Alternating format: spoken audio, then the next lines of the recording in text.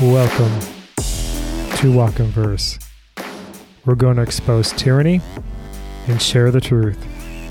So sit back and enjoy the ride.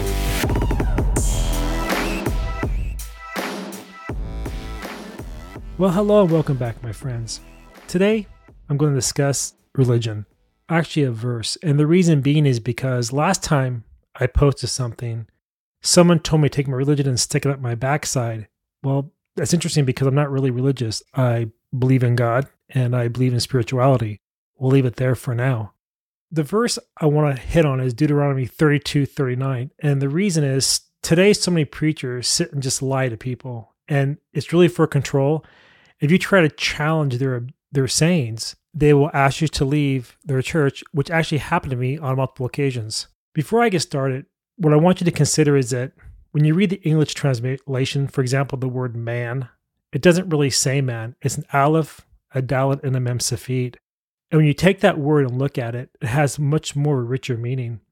The aleph consists of two letters, the vav and the yod. So what it's saying is that whenever you see this letter, it connects the upper world with the lower world. In other words, it connects God with man. The dalet is a doorway, and it's how you move through. So with God, you can move, and then the mem can represent water or blood. So with God, man has life or man has birth. He can move on to the next generation. If you take God away from man, take the aleph, you have the word dam, dalet and mem safid, which could also mean death. The point I'm making here is that when you look at the English by itself, by the English teacher, preacher, whatever you want to call them, they don't show you these little nuances in order to keep you trapped in a single mindset. It's called control. So in Deuteronomy 32:39, is it God who kills or is it something else? The verse says this, quote, "See that now I, even I am he, and there is no other God with me. I kill, and I make alive. I wound, and I heal. Neither is there any God that can deliver you out of my hand."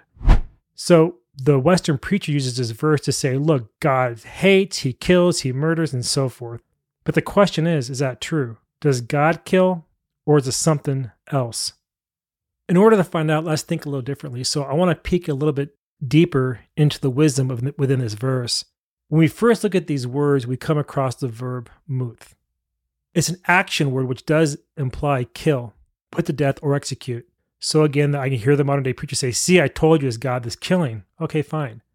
Therefore, is it actually God who kills that the preacher man is claiming? Or again, I'm going to say it again, is it something else? Could it be figurative? Because a lot of times when you read the Old and New Testament, or the original Testament and the New, it's done through metaphors or allegorical. So with this nuance on mind, what if it wasn't God who killed? What if it was you? And you're probably thinking to yourself saying, what are you talking about, dude? How the heck can I kill myself? Well, it's actually quite simple. It's through your subconscious mind.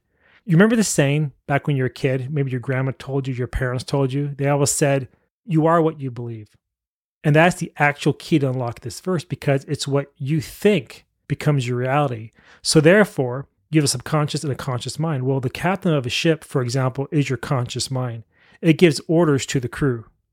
And if you give bad orders to your crew, even when the captain is sleeping, what happens? Well, the ship can go off course and just crash, right? Total havoc. But if the crew receives good orders, then what happens? Well, you get to live to sail another day.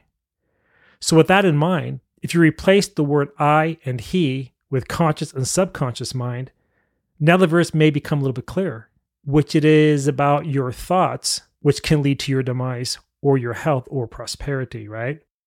So when you claim you can't do fill in the blank, I can't be rich, I can't, get well, I'm sick, or I have this wrong with me, or I have that wrong with me, what's going to happen? Your subconscious mind is going to make that become your reality. So the things that you claim become real. So then when you fill your mind with positive inputs, it plants a seed of life into your subconsciousness, and you become alive.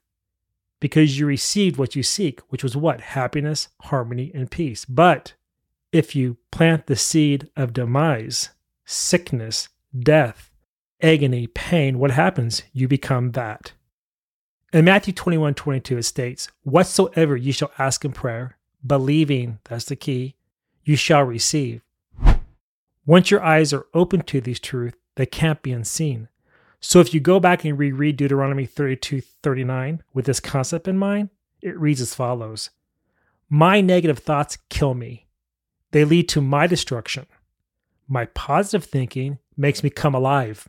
When I tell myself I have this disease, I am wounded by the tragedy in which I claim for myself. But if I tell my subconscious mind to heal me, it heals my body, for it created me with the divine wisdom of God, and none can deliver me out of my own head, my conscious mind, or my subconscious. Therefore, be very careful what you ask for and what you state, because remember, if you go back to Genesis, God spoke things into existence. So that means words are what create, and they're continually creating. Every 20 days, your body replaces its cells, which means you become a new person. So if you keep feeding yourself with negativity for 20 days, you wake up as even worse position you were before the 20 days. But here's a kicker. If you fill your mind with positivity, guess what? You become a new person in those 20 days, and life starts to look pretty darn good. So then with that being said, the next time you're about to proclaim anything negative about yourself or anything, stop in your tracks and instead complete the sentence with something positive. Thoughts of harmony, peace, and happiness. And you will definitely see your life blossom. If you enjoyed this little podcast here today, please like it, share it on other your social channels. If you're on Apple or Spotify, give it a like or a comment. I'd really appreciate it because without you, this podcast can't grow. And I want to thank you again for listening. And just a quick update, I'm trying to rebuild my website, walkinverse.com. And the reason being is because we're seeing more censorship across all social channels, even now podcasts, which is completely crazy. So I'm trying to bring it back online, and I hope to have more podcasts for you shortly. Regardless, thank you again for tuning in and listening, and please share this with everybody that you can, because without you, Walkinverse doesn't exist. Thanks a lot. Talk to y'all later. Bye-bye. If you enjoyed the episode, please consider a membership at $5 a month. You'll gain access to all past, present, and future e-reports and books, as well as member-only content. The link is in the description of the episode. If you have any questions or comments, please send me an email at walkinverse@protonmail.com. WALKINVERSE@PROTONMAIL.com. And until next time, keep the faith, stay safe, and peace.